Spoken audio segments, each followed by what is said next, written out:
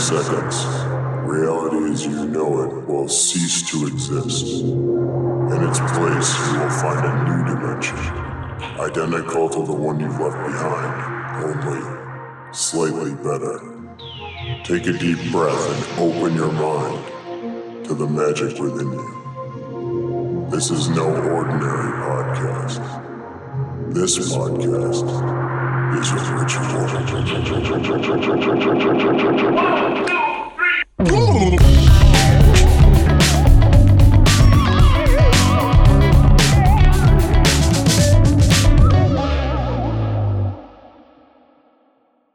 Have you ever had a moment where the origin of a word suddenly pops out and smacks you in the face? This happened to me several years ago when I visited the Museum of Jurassic Technology in Los Angeles. If you've never been, I highly recommend it, and I'd say go in knowing as little as possible. But suffice it to say, it's a museum about museums, in a weird sort of way. Anyways, one of the first exhibits is an introduction video, and the video explains that the word museum comes from the Greek word muse, since before you could Wikipedia everything, a museum was the rare space where one could walk through the accumulated knowledge of human culture. The literal translation of museum is seat of the muses. Boom! Mind blown! I mean, it seems painfully obvious now, but the connection had just never occurred to me before. Okay, so that's the word museum. But then what's a muse? In Greek mythology, the muses were a group of inspirational goddesses considered the source of knowledge from which poetry, insight, myths, and art emerge from. So we can basically think of the muses as a hot clique of cool goddesses whispering good ideas in humanity's ears. More or less. Now, when someone whispers in your ear, it causes the teeny tiny bones in your ear to resonate. This is how we hear. So we can imagine the whispering of a muse as a signal that resonates. Maybe the whispering is for your ears only, or maybe you're the only one willing to shut up and listen. In either case, certain people get struck with inspiration, and sometimes that inspiration resonates with the wider world. Today's episode is all about a very specific bit of whispered inspiration, and the way it resonated with 3 men, Gerald Gardner, Raymond Buckland, and Stephen Intermill. Gerald Gardner was the first to hear the whisper. A retired British civil servant interested in magic and the occult, he began writing books about witchcraft in the 1950s. Gardner was a member of a coven and believed the tradition he was articulating could be traced back to a pre-Christian matriarchal religion. So it wasn't like he invented witchcraft whole cloth, but he supplied much of the form and structure we recognize as witchcraft today. He also gave us the word Wicca. From there, the whisper crossed the pond to an American named Raymond Buckland. We'll discuss Ray's story in greater depth in the episode, but the Cliff Notes version is Ray got inspired to reach out to Gerald Gardner, and in their connection, a collection of artifacts was handed over, which Ray brought to America to create the first American Witchcraft Museum. Our guest today, Stephen Intermill, is the latest person to resonate with this whisper. Like Buckland before him, he got inspired to reach out, but this time to Buckland himself. The collection of artifacts, which had increased in size considerably, was exchanged once again, and the Buckland Museum of Witchcraft and Magic was born, this time in Cleveland, Ohio. Today it exists as a mecca for magical practitioners, a place to go and walk among artifacts that once belonged to Gerald Gardner, Raymond Buckland, Aleister Crowley, and the many other men and women who made paganism and the occult what they are today. It is a place where contemporary practitioners visit the roots of their traditions, where anyone and everyone who resonated with Wicca and witchcraft can come to sit among the muses. So, as you listen to this lovely conversation I had with Stephen shortly after visiting the Buckland Museum myself, I want you to listen to more than the words we say.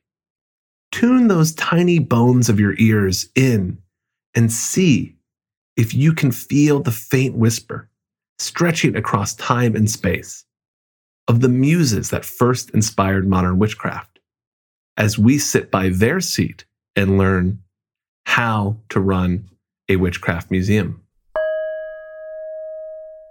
Welcome, Stephen. Thank you. What's our magic word going to be today? Grasshopper. Grasshopper. Okay, great. On the count of 3. 1, 2, 3. Grasshopper. All right. Why grasshopper? Because we have a mutual friend Mm-hmm. named Josh, and he was in one of my favorite bands of all time called Grasshopper. I love it. Yeah. We met at a wedding several years ago, but then recently I was in Cleveland and I got to come to the lovely establishment where you are right now, the Buckland Museum of Witchcraft. And magic. And magic. Not just witchcraft. Very important part of witchcraft and beyond. So, why don't we just start at the beginning? And can you tell us the origin story of, I guess, Buckland and the museum, because they all kind of flow one into the other. So we were founded by a writer named Raymond Buckland, who's well known for bringing a religion called Wicca to the United States. At first, he just referred to it as witchcraft because of his mentor, Gerald Gardner. Gardner rarely used the term Wicca interchangeably with witchcraft, but now it's kind of morphed into that.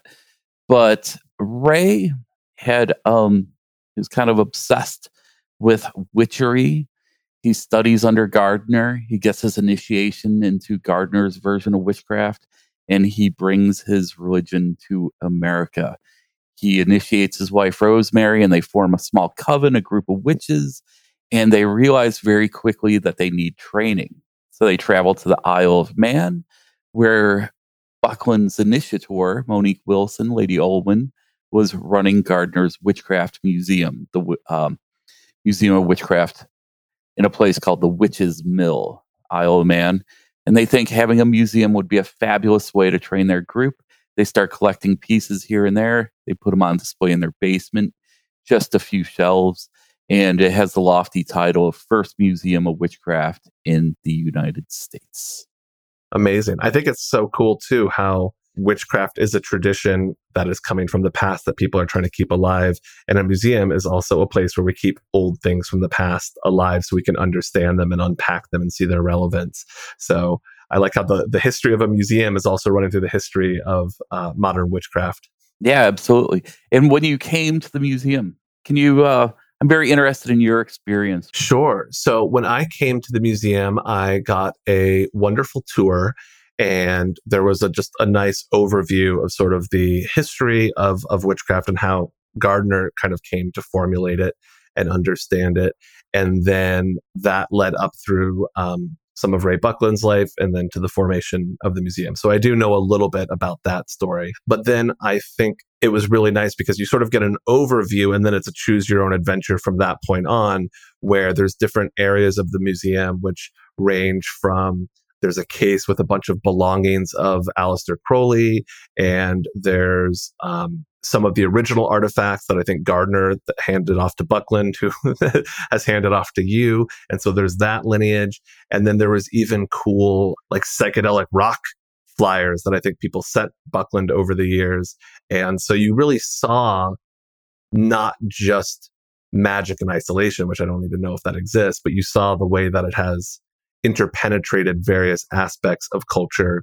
And for me, it was quite a delight personally, because I saw that you had a magical staff from Oberon, and you had some books and other things from Lilith Dorsey, and they have both been previous podcast guests. Oh, wonderful. I was like, oh, cool. All right. Like, even a little bit of our magic is weaving its way through the museum, even more so now that we're having you on. Yeah, it's so Lilith Dorsey, she donated some pieces, I guess 2 years ago. And my absolute favorite piece by her is her red dress that's on display. And it was a dress used in ritual many times, as she described. And I just love hanging out with Lilith pretty much every day here. Well, I think about this when I go to like a Goodwill and you find some cool random thing that you're like, oh my God, I have to have this weird thing. And then it just becomes a part of, you know, your wardrobe or your shelf or whatever it is. And I'll look at it sometimes and I'm like, what was this thing doing before me? Like, I came into the story at some point, but this thing was made somewhere. It belonged to like somebody else. It might have belonged to dozens of other people. And so every object has a story that we often don't have access to. And I think that's one of the things that makes an object magic. So do you ever spend time asking the objects? No, I should. I should ask the objects more directly. So one of the most important recent pieces to the collection is an altar that was used by a witch named Leo Martello. Okay. And Leo Martello is essentially a legend in witchcraft. It's kind of maybe getting a little bit forgotten about today. But he was not only an early witch, but he was also an early gay rights activist. Right. And Leo, fascinating individual. And I was going through his things and I pulled out his Durham, which is a ritual tool. And, I tell a very extended version of the story in the museum. But holding it, I had to know exactly what Leo used it for. So I asked him. I try not to pretend like I have very strong psychically developed powers or anything like that. But I had an image of clear as Leo, as clear to me now as you are across the screen here. Wow. Holding his Durham and carving the names of his enemies into his candles. And I just had a laugh.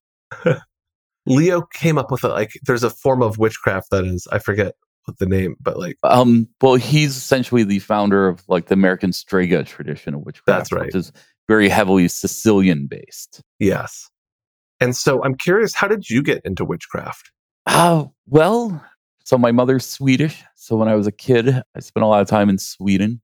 And I think maybe I really enjoyed the Easter celebrations where there's a lot of witches there. I always was interested in Halloween. I spent a lot of time. We lived in Tennessee for a while when I was a kid. And I would hear the stories of the Bell Witch, who was a famous Tennessee witch. What is the Bell Witch? I haven't heard that story. It's it's kind of confused to me now, but it would say it's a rural Tennessee witch that wreaked havoc on people. We have a witch tree here in Louisville that there's a story basically about how this tree was important for the May celebration, and then the city cut down one of the trees or something. The city did something that pissed off the witches, and then some insane tornado came and tore up the tree and wrecked the building that they had replaced it with or something like that. And just everyone was like, oh, snaps. And then they honored and gave the witches a different tree to pacify them. That's wonderful. Yeah. A couple of my guests from Kentucky have told me about that tree. It sounds like a great pilgrimage spot to go check out and vibe. So let's see. So I'm a kid. I don't know. This is just what I've always liked ever since. You go to in school, Scholastic Book Club. What books would I get? I'd get the UFO books, and I would get the witchcraft, supernatural, unexplained books. And then probably got a little more serious into this stuff in my teen years. Had a bit of an obsession with Aleister Crowley. Then, discovered Kenneth Grant. I was also, came up time, graduated in 90. So Grant Morrison, Alan Moore were feeding into my head. So that's pretty much what brought me here. I caught a later wave of that where, I graduated in 2004. And so Alan Moore and Grant Morrison had already produced some of their major magical works. And it was pretty great inspiration. It was I would go read one of the more hands-on books of here's how to do this stuff. And I'm like, well, this is cool, but also kind of dry. And then I would go read about psychedelic time travelers. And I'm like, all right, well, this is pretty exciting. I want to go back and learn the techniques now. Right, exactly. So you were following the path of Crowley, and was witchcraft something that was particularly resonant for you, or it was part of just the sort of magical milieu of different occult things you were exploring? Magical milieu, I would say. And I first I came across Ray Buckland's book, The Complete Book of Witchcraft, in the 90s. I was working for Walden Books, and it was around the time when the movie The Craft came out. And all of a sudden, this book just started flying off the shelves, and I was the person Spooky. that took, well, metaphorically flying off the shelves. And so one day I was just kind of going through it, and there was one line about owning the first museum of witchcraft in America. Maybe this implanted in my head, and here we are. I'm the director of the museum. So that was what I was thinking about a moment ago. Is that it's sort of this interesting story that's told not in chronological order, because you came in when Wicca had already been introduced to the masses quite a bit. Like, absolutely. There was books that you could go buy at a bookstore at the mall and start to learn about this stuff. But then you go back, you connect with Ray, who was part of the reason why those books were in the bookstore. And then now you're continuing the legacy. So how did you end up connecting with Ray? I always tell people, you get a weird idea, send that email. Yeah. So I was working at another tourist place around here. And this was the Christmas Story House? Yeah, I was working for a Christmas Story House, and deep in the marketing department, took care of the social media, all that sort of thing. And also, I noticed that the museum that housed all the artifacts from the film really could use some help. Mm-hmm. So I pretty much took it upon myself to, turn the museum into someplace I'd actually want to visit. And while doing that, eventually one day, after you do something for a while, you're like, well, I've been there, done that. It's time for something new. Where do I go from here? I remembered Ray's book, and I remembered he owned the first museum of witchcraft in the United States. And I just emailed him, whatever happened to your collection? Never in a million years did I ever think that there'd be a response. And shortly after, the woman who's now my partner in the museum, Tony, she calls me up. And she was she still is the acting high priestess of Ray's Last Coven, mm-hmm. and is the caretaker of many of the artifacts that we have on display in there. She calls me up and said, Ray forwarded me your contact, said that you were interested in seeing it. I said, yeah. She said, well, it's all in a bunch of totes in an attic. I said, all right, well, that sounds great. Let's go. And I went and checked it out. Where was it? Down in Columbus. Okay. Just kind of sitting there, just and waiting. You were already in Cleveland, so there was a Ohio connection with all this stuff. I'm in Cleveland. Tony's in Columbus. Not that far of a trip. And here we are. Wild. It's really amazing to think about those moments, because I've had a few where, someone that I'm excited about, and I'm like, oh, I don't know if they'll ever want to be on my silly little podcast. And then I reach out and they're like, absolutely. And then it creates this wonderful connection. So, well, that's the thing is, it's, what's the harm of reaching out to people? Yeah. Right. It's not that scary to have someone not reply to your email. Yeah. I've sent a lot of emails where I never get responses. Right. Totally. And that's completely fine, because I think of all the emails I get where I think to myself, yeah, I need to respond to this person. And then I just never do, because somebody walks in the door at that moment, mm-hmm. and the game's afoot, and I can't look back. So if anybody here has ever emailed me about a project, believe me, nothing personal. Feel free to email me back, because chances are, let's face it, museums of a larger scale than mine have departments that handle that sort of thing. Here, it's essentially me, Tony, but she's very busy down in Columbus. My spouse, Jillian, who's here on Sundays, sometimes Saturdays, and my assistant, Cara, that's here 4 days a week. So, it's not that big of a team. Well, you got to animate an army of skeletons to help out. I have actually thought about doing that sort of thing, but it would just in the end be more of a sorcerer's apprentice kind of situation. Right. Yeah. No, I mean, it's hard to hire good help. I'm sure skeletons are not that reliable. Yeah. Well, one of the things, so I did speak to our mutual friend Josh before this interview, and one of the things that he brought up was the way that your career before the museum was kind of a bunch of different jobs that somehow then lined up to give you all of the skills you would need to run a museum. Oh, yeah, absolutely. And so I was wondering if you could chat about that a little bit, because I think a lot of people, especially I have, listeners that are somewhat younger, and when you're in the middle of it, it kind of feels like, oh my God, what am I doing? And I worked at this restaurant, and then I worked at this thing, and then I was, a personal assistant, and it doesn't make any sense. And then suddenly you get to a point where you're like, oh, I see how the notes are starting to form a scale, and I kind of get where it's going. Yeah. So I first met Josh when I was living in New York City, and I had a gig at a tattoo magazine, and that was all right. And using the skills that I learned there, I got a gig when I moved to New Orleans selling French bistro furniture online. Okay. Well, what's that have to do with anything? Before I left for New Orleans, I performed a ritual. And if anybody out there is familiar with the work of Michael Bertio, it was the Lucky Hoodoo. And my idea was I'm going to move to New Orleans and maybe I could get a gig in the tourist industry there. Mm-hmm. Well, it turns out that I got good at selling French bistro furniture online and never got around to anything related to the tourist industry there. Well, little did I know that this collection actually happened to be in New Orleans at that time with a woman named Velvet Wreath. So I'm there vibing. No idea that the collection's there. And eventually I realize I'm a Yankee at heart. So I moved back to Cleveland, where all the skills that I used selling French bistro furniture translate to me getting a gig at A Christmas Story house. So just to clue in readers, The Christmas Story, the classic movie that plays like for the entire week of Christmas, was filmed in Cleveland. And so the house that it was filmed in is there. And so, yeah, you'll see like I was in some other artsy neighborhood and I looked up and there was like a leg lamp in somebody's window. It's definitely a people are thing. obsessed. Yeah.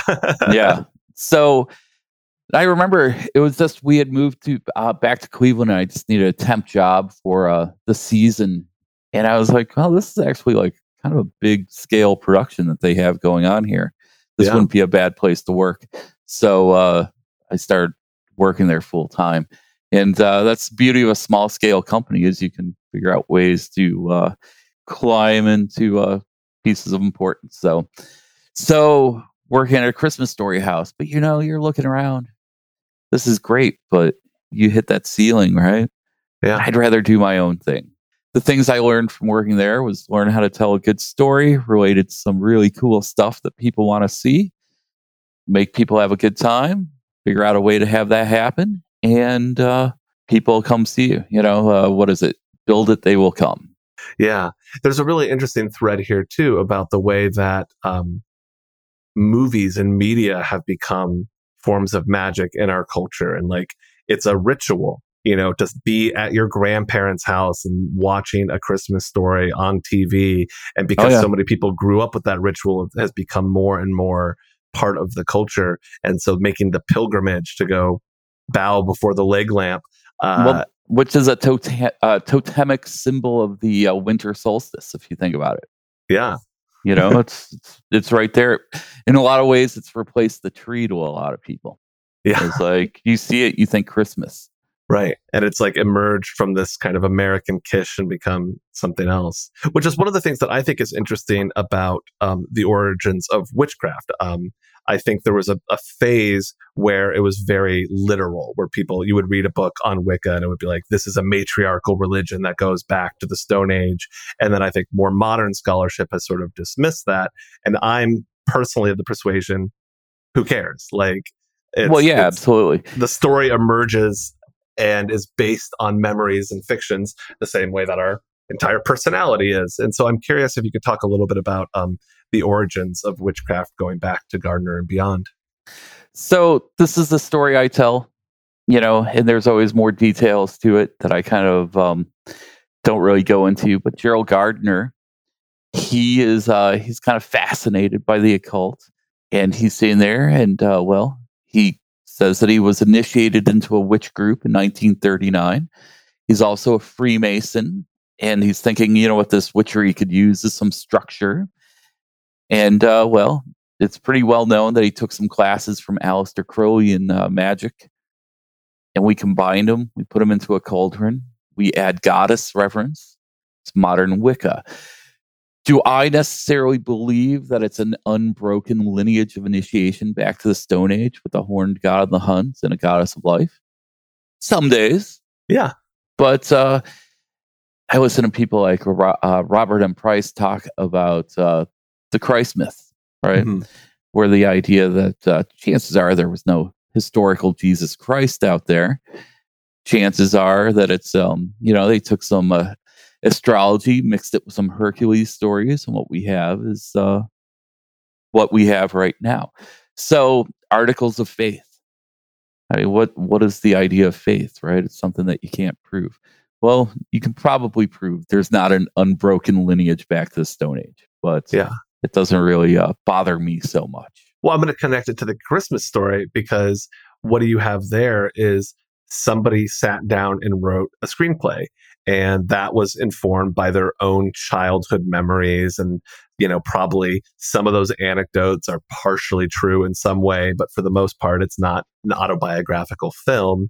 And so I think we're always kind of digesting those early experiences, or what we perceive of the generations that come before us, and then formulating them in new ways, which, if they don't resonate, they're forgotten. It's a weird thing that nobody pays attention to. And if they do resonate, suddenly you have a cult classic film or a new cult on your hands. Yeah, bingo. Things ebb and flow, change over the years. How long has the museum been going now? We opened about 5.5 years ago. We opened my friend's record shop in a neighborhood called Tremont, which was very lucky for me because it was just right down the street from a Christmas Story house, and I could pop over here very quickly. Great for the tourists, too. You can check 2 museums off in a couple of block walk. Right down the street. But the thing was, we were just in a side room of my friend's record shop, right? Mm-hmm. So probably start off an eighth the size of what we have now, and then it was a quarter. And then somebody bought the building, told the record shop that they had to leave and we could stay. And I was like, you're getting rid of the record shop, but you're keeping the witches. Come on. So I thought that was absurd, though. You can't really just screw up the way my friends make a living and expect me to just think, awesome. So we found the location that we're at now shortly after that. Closed for a few months. That was about 3.5 years ago. And what we lack in square footage, I think we make up with just artifacts of the arcane per square inch. Yeah, for sure. You would say that's almost like an overwhelming feeling of walking inside almost a cabinet of curiosities when you come in, correct? Yeah. No, it's like a walk-in closet of curiosities. Well, I'd say it's bigger than a closet. It's bigger than a walk-in closet. It would be a very good walk-in closet. It'd be like, Mr. Burns' walk-in closet. Yeah, exactly.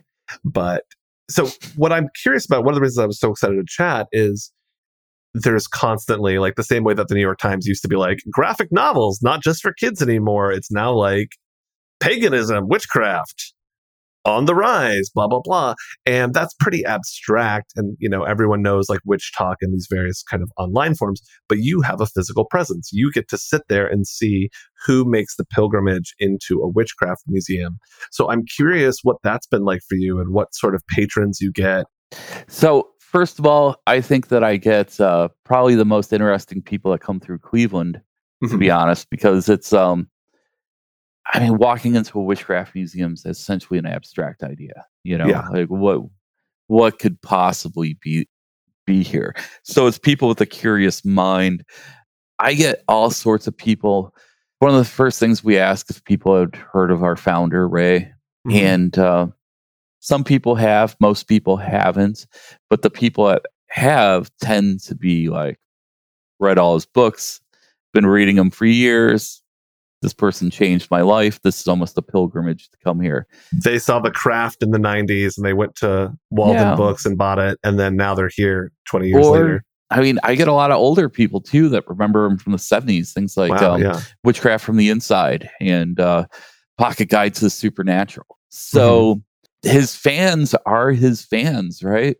But we get a lot of people. Sometimes I'll get people that want to just split hairs and Wicca isn't real witchcraft. At first, I'm always just like, all right.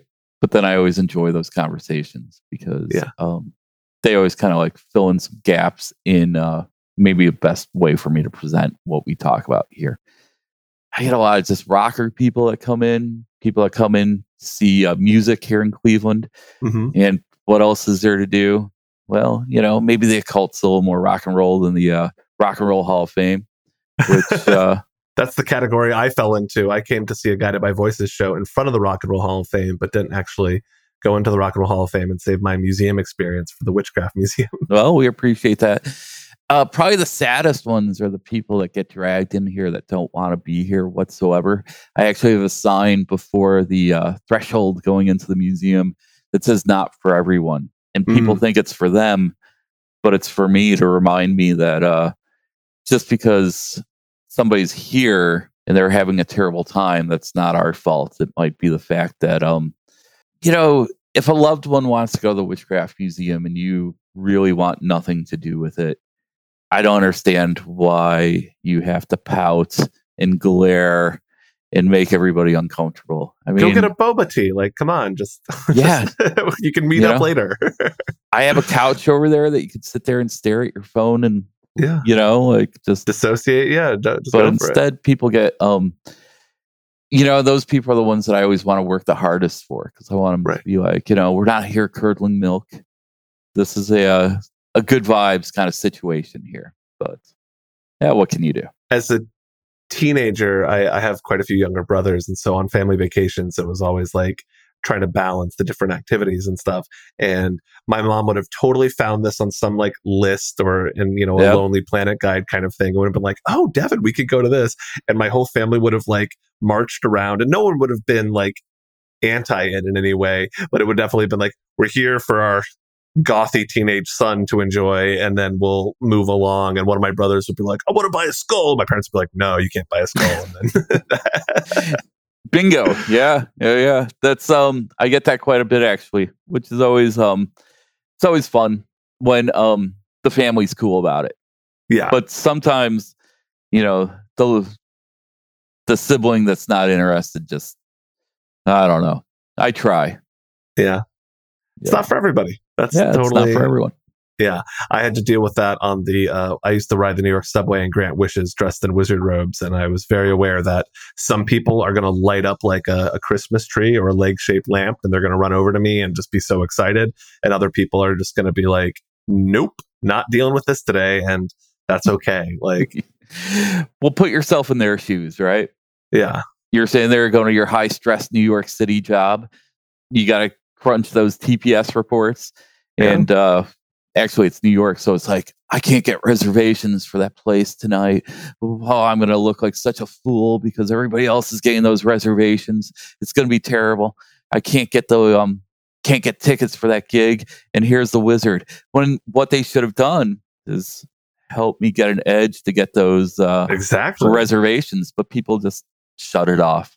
And I think you have the same thing. Somebody's there and they're like, my stupid daughter wants to come to this. I just want to go to the Rock and Roll Hall of Fame and see the jeans that Eddie Vedder wore when they recorded Yield. And like, how long is this going to take? Like, why are you looking at these tarot cards? Let's move it. Or if you think about it, they want to go to the Rock and Roll Hall of Fame and see the garb that Jimmy Page wore and the outfits that David Bowie performed in. Where the whole time what they're doing is performing magical rituals upon their audiences. I think it's the Wikipedia is always changing, but the Wikipedia for David Bowie's album Diamond Dogs just has a great line about how he's living in a Hollywood mansion on a diet of peppers and milk and cocaine, and was increasingly paranoid that Led Zeppelin was using black magic to attack him. And he thought Jimmy Page was sending a homunculus over to mess with him. Just brilliant. Which, I mean, I like the idea that Jimmy Page is like, I was. I mean, think just about a prank, it. bro. It was a prank homunculus. Think about it. Probably was. Yeah. You should have Jimmy Page on your podcast. Oh, yeah. Reach out to him. Send that email. I forget. I think it is Jimmy Page. I think he lived in Austin, and a friend of mine ended up doing landscaping work for him. And at some point it was like, hey, like, here's the keys to the truck. Like, you got to move my truck out of the way. And he got in and had one of those 5 CD changers. And my friend's like, oh, snap. Like, what does Jimmy Page listen to? And they were 5 Jimmy Page solo albums. Yeah. Feel your own vibe. I get it. It's cool. Yeah. I played my own records before. Yeah, totally. So there's the physical presence of people who actually come into the museum. But I heard that you also get quite a lot of energetic interactions from afar because you are a witchcraft museum, often in the form of voicemails. Yeah. Yeah. People think it's all right to call me at 3 a.m., and the thing is, it's small business. My cell phone is my business phone. Right. So I'll get a lot of times I wake up to some pretty absurd voicemails, people dealing with certain issues and stuff like that. But maybe we shouldn't really go into to that because I think it's usually just mental breakdowns kind of things. Yeah, I mean, I'm not trying to make fun or punch down at anybody. I just it's funny because it was definitely a thing, and I didn't change anything on my end, but it petered off. But when I first had my website as a wizard, and I had a contact form, I would get a message. I'm like, oh my god, like some message. I'm so excited what it's going to be, and it would be some just like scrawled message of like, my ex cheat on me. Can you use black magic Punisher? And I would get a lot of those things. So I was curious if it was sort of in the same vein, or if I get a lot of that. Yeah, I get a lot of that, especially like people that send us messages via like Twitter DMs or Instagram DMs. Like the majority of them are great, but a lot of them are just like, let me learn the secrets of the abyss, oh great master of Mysterio Illuminati. Right. So it can be frightening sometimes, honestly. Yeah. And then are you also getting antagonistic messages of people that are concerned you're doing the devil's work? Should we really even bother with the haters? I do have some stalkers, which I just think is absurd. I do not understand how people don't have anything better to do in this day and age when like every moment of my day is filled with something I have to do. Whose checklist is I got to go bother the people at the Witch Museum? It's absurd. Well, like my own journey in magic, I was coming from my father is like an atheist and a scientist, and I was sort of coming from that more secular rationalist background. And so when I was first reading Grant Morrison and trying to get, like believe in magic as a real force, that was my journey. And then it always would strike me that I was like, oh, there are people out there that are convinced that there are magic spells in Harry Potter books, and this is a grave threat to their children's safety. And the haters often live in the most magical worldview. Like I think quite a few Wiccas that you would talk to would have a more like sense of humor, grounded, kind of playful attitude towards it, whereas somebody else thinks this is literally a battle for the nation's soul. Oh yeah, actually, some of my conversations that I've had with people, they really think that I'm working on a much better budget than I am. Where like where we do have a cavern that we all have really, really nice robes that we go into, and we actually have deep, long conversations of servitude to the Dark Lord. But it doesn't quite work like that. I mean, these are people that have giant television screens, right? Where they have these performances in their mega churches out in the suburbs, right? Yeah, no, I don't have God's budget. Yeah. No. Yeah, the devil is a little bit more DIY. Yeah, and maybe that's the thing that freaks them out the most is it's a DIY thing, and DIY things always kind of terrify the establishment, right? Yeah. What do you because like you and your journey have gotten to switch places. I mean, I guess you started, being at a Walden Books and, vending these things in some ways, but I think probably for most of your life you were the person walking into the weird occult shop rather than the person sitting behind the counter. What do you like the most about this new position and getting to help people explore these things? Just an opportunity to help people explore things, I guess. And also, so I kind of consider it golden handcuffs, what I have going on, because, I work 7 days a week. Mm-hmm. I don't get a lot of opportunity to hang out with my friends. Somebody's called twice here, one of my friends here while we're talking here. And I think it probably wants to get together Labor Day weekend stuff, right? But, I'm busy working. So the thing that I love the most is the people about being the destination, is the people that come in here, right? Because, I touched about it briefly. It's people that have an interest in the world, inquisitive mind, people that want to explore, walk in here. Tends not to be the jerks, right? Yeah. So being a beacon of high strangeness and and just the weird WYRD. Yeah. That's pretty much my absolute favorite part of it. Well, even on the tour that I was on, there was someone that clearly wanted to share some of their own personal practice. And Kara was resonating and was like, I think it was something about, I forget. It was something about like what their coven was doing, and it resonated with what Kara's coven was doing. And I think for someone who's coming from someplace else, a lot of people these days, it's online. I wonder what it was like to be in, Gardner or Buckland's era where you were going to somebody's basement out on Long Island and got to have this real feeling of the monoculture was not about this. This was much more underground. But these days, I think we let a lot of that energy just be online. So getting to come in and be in a physical space where you can say, well, in my coven, and someone goes, oh, that's cool. My coven does something similar is really powerful and important. Yeah, it's having a place where people can meet, talk to each other. I always love seeing the interplay of guests as they come in. Like one person over there starts talking to this person over here for, whatever reason, breaking boundaries because they have a shared space and interest. That's my favorite part of this. That was my favorite part when I was writing the Subway Granting Wishes, when just by being a wizard, I would break the spell of silence and look at your phone, and one person engages and starts talking, and somebody else gets wrapped into the conversation. And before I know it, there's 5 strangers all talking to each other, and I'm just sitting there listening, and I'm not leading or doing anything. It's just enjoying. Yeah, that's there's certain things I do where I try to mix up crowds as I tell stories and stuff, just to see if we could get some energy like that going. So, what's your favorite item in the collection? There's a few. It's hard for me to pick a favorite. To me, Rosemary Buckland, the headdress, Lady Rowan's headdress, the Crescent Moon headdress. To me, everything we do here kind of emanates out of that. That is the thing. But then the Mandrake root, I feel, is like the beating heart of the collection.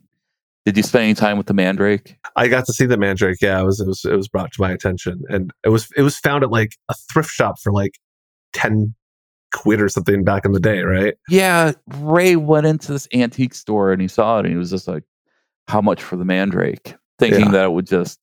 And the guy said, "Yeah, this thing's been weirding me out. It's like dreams have become vivid. The world's changed. I need it gone. 10 quid and it's yours." Yeah.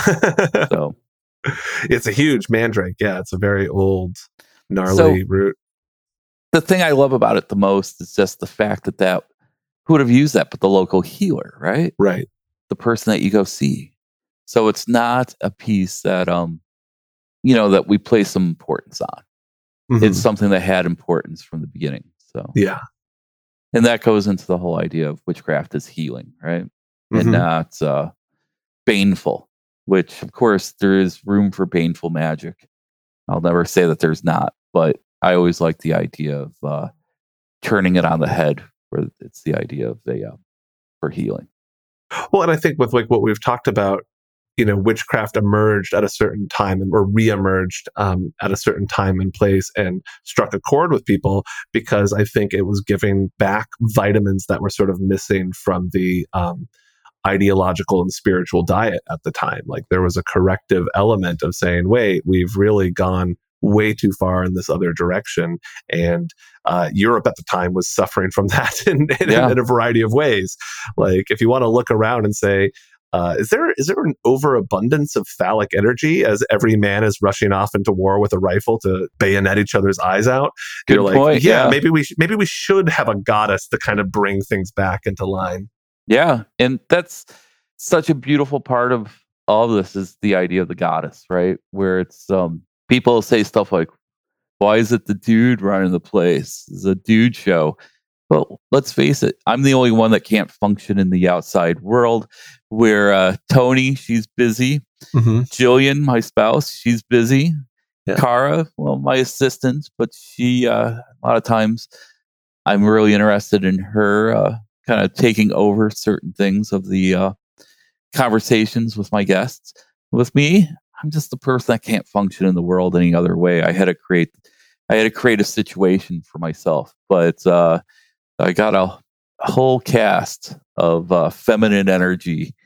They're like the fates that just weave me into their storyline, and I'm totally good with that. Well, and it's fascinating. I hadn't thought about this, but yeah, like it is interesting that witchcraft does have so many male figures that have kind of established that lineage, and not that that makes it inherently masculine, but that they have been sort of tasked with that in a weird way. Well, Kara does a really great job explaining it, and I always try to study the way she talks about it. But she's just like, "What? You're going to interview the high priestess? She's busy being the high priest. What are you talking about? Yeah. There we have it. So let's get into a little bit of magic ourselves. So we always like to end with a spell. And if you have an idea, great. Or if you want to just kind of brainstorm, we can do that as well. But what's a piece of magic that the listeners can do at home to kind of bring this energy into their own world? Well, something that we've been talking about is the idea of reaching out, putting things out there. And a lot of times, with spells, that's essentially what you're doing is you're reaching out there. So something to do with like communication and building networks and fibers outside of maybe the more traditional online headspace. Ooh, I like the idea of combining them too, that people can do some small spell of, writing down an intention, burning it with a candle, whatever that might be, and then also sending an email. Yeah, exactly. Okay, so example, I just got a email here. Buckland Gig Op Inquiry. Hello. I hope to visit the Buckland Museum within the next year. It's one of the locations that I hope to see while I drift across the country doing odd jobs, cash paying gigs. Wondering if there's any opportunities. Okay, so there's no opportunities like that here. I have to be very strict about who has access to the museum, that sort of thing, and this person that sent it. But I love the fact that they did send that email. And this just came in within the last 5 minutes here. So maybe That's probably one of the emails from my listeners that listens to this later, though. It's one of the weird time things that happens on the podcast. Excellent. So I'll just the initials are HB, and I'll say HB. We'll talk offline about this. All right. Yeah. So, all right. So we have an idea of creating network. Send that email. Yeah. Should it be a chance? You tell me. You're what's the best? So the email, I think, is pretty clear. I think most of my listeners know how to send an email. So if you've been waiting and you're like hesitating, you could send an email to me. I'm personasawake@gmail.com. Yeah, bucklandmuseum@gmail.com. There we go. We're ready for it. CC me. But what is what's the magical component? How do we want to frame that for people? I always like chants, and I always like rhyming kind of things. Yeah. Let's see. Something that could be said 3 times. Let's see. I'll create the world that I want to see. Find out who I want to be. Email, off you go. And then how does it end? What will happen soon we'll know. There we go. All right. Wait, so let's say it one more time. All right. Create the world that you want to see. What was it? Become the person you want to be. Something like that, yeah. Email, off you go. Email, off you go. Will this work? Soon we'll know. Or whatever the better version that we said the first time. But yeah. Or fill in the blank for your own personal thing. Write it down, chant it 3 times, light it on a candle, burn it up safely. And then fire safely at all times. At all times, please. And then go send that email. bucklandmuseum@gmail.com. personasawake@gmail.com, or you can send it to somebody who's not us. But we'll also take these emails. It'll be fun for us. CC us. Yeah. CC us. That's right. Yeah. We'll make sure we'll put a little boost on your magic.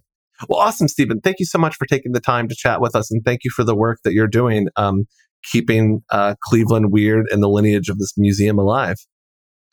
Well, I appreciate it. Those are kind words. Thank you, Stephen, so much. Thank you. And thanks for all your listeners from the future, the past, and from now.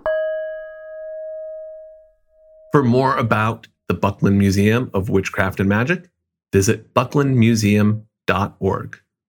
And if you resonated with the whisper of this podcast is a ritual, you can go to patreon.com/thispodcastisaritual and help support this show. We don't have ads. I'm just a weird wizard doing my thing, and your money makes it possible for me to keep the resonating frequency of this magic alive.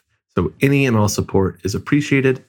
Patreon.com/thispodcastisaritual.